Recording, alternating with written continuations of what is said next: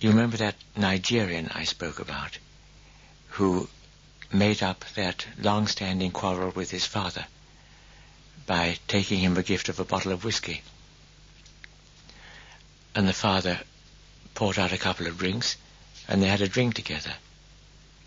And somehow that gift and the acceptance of it by his father and the drink together was completely effective in reconciling these two people who needed reconciling. But if, when the father had poured out a couple of drinks, if the son had said, well, thanks, but I'm not drinking today, or had refused to take that drink, that would have ruined everything. He had to accept this from his father. The father had accepted the whiskey. He should accept the drink back in return.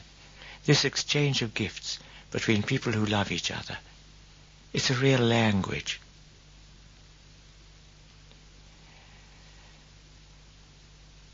And so with Mass, God gives us this gift.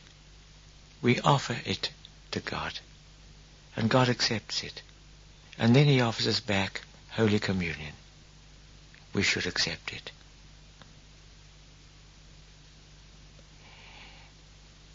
Holy Communion is part of Mass, and we should try so to dispose ourselves that we're able to receive Holy Communion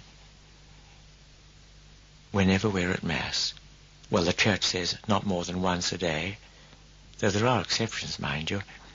If you've been to Mass in the morning and then you're going to a wedding or confirmation or the baptism of a convert in the afternoon, when there's Mass, you can receive at these special Masses. Or if a person's dying, even if they've been to communion once that day, if they come to be dying, they're allowed to receive communion again. But ordinarily, the Church knows that one communion a day is enough to keep anybody going. We should try to dispose ourselves so that we're able to go to communion when we go to Mass. What are these dispositions? Well, bodily, fasting for 1 hour, though the Church tells us that this mustn't be taken too strictly, so people shouldn't let themselves get scrupulous about it. But nevertheless, this bodily fast is a good thing. Why do we have it? St. Augustine puts it this way. He said this sacrament requires a hunger of the inner man. We do need to have a sort of spiritual hunger for this bread of life. And it's easier, the Church reckons, for us to have a spiritual hunger if the body's got a certain amount of hunger too. If people are sick, even 1/4 of an hour or less. Water doesn't break the fast. Medicine does not break the fast. As for the dispositions of soul which we need, the Church says we must be free from conscious mortal sin that we've not confessed. So if a person's aware that they've committed mortal sin, then they should go to confession before Holy Communion. But unless they're sure there's mortal sin, they shouldn't let their little sins they commit every day keep them from going to Holy Communion. Holy Communion isn't a reward for being good. It's a medicine God gives us because we want to be good. And if a person maybe tells lies or loses their temper or does things that, sure, they're sins, but they don't drive God from the soul. These sins that we commit, sure, we need to be sorry for them, but they shouldn't keep us from Holy Communion.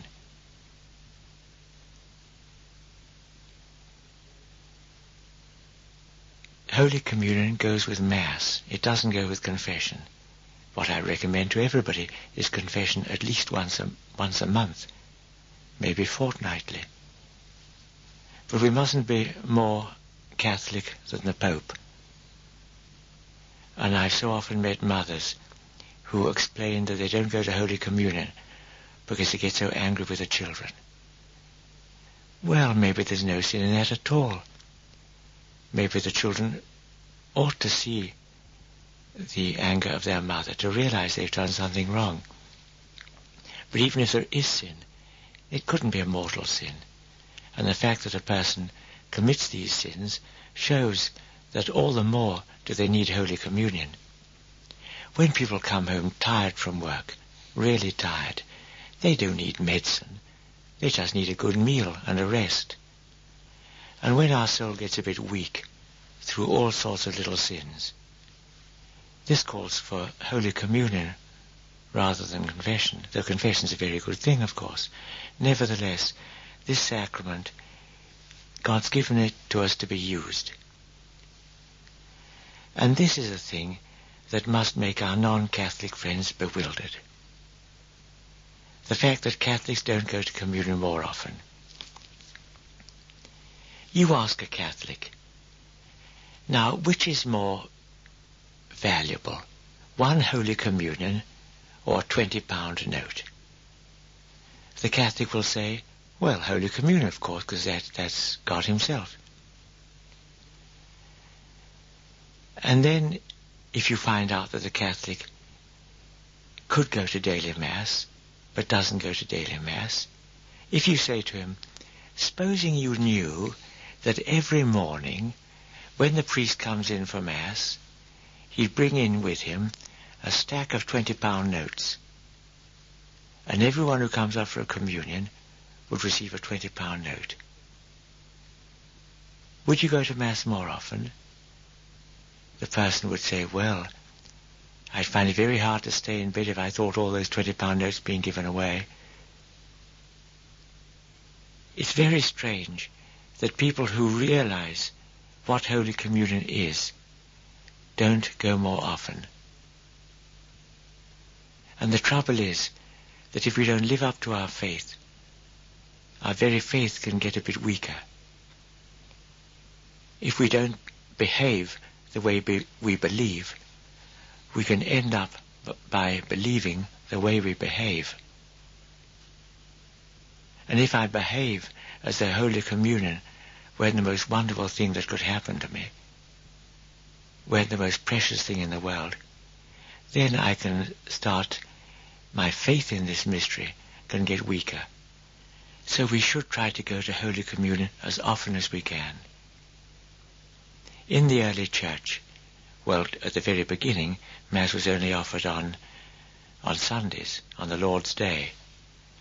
But by the time persecution was coming to an end of the 3rd century, already there were many, many Christians who went to Mass and Communion daily. And when the Emperor Constantine gave peace to the Church, there were many, many Catholics who went to Communion daily. No wonder the Church spread so quickly. But when children don't eat, they don't grow. Mothers say to their children, if you don't eat, you won't grow. And now, with so many Catholics going to communion so rarely, no wonder the Church grows so slowly. When we go to communion, it's as though we're the mouth of the mystical body. When a child eats, it's not only the mouth that grows or the stomach that grows, the whole child grows. And when we go to Holy Communion, it's the whole Church gets the benefit. If a Catholic can receive Holy Communion more often, they should try to do so. When we've received communion, it's important to thank God. To receive a gift and not show proper gratitude, well, that's not right.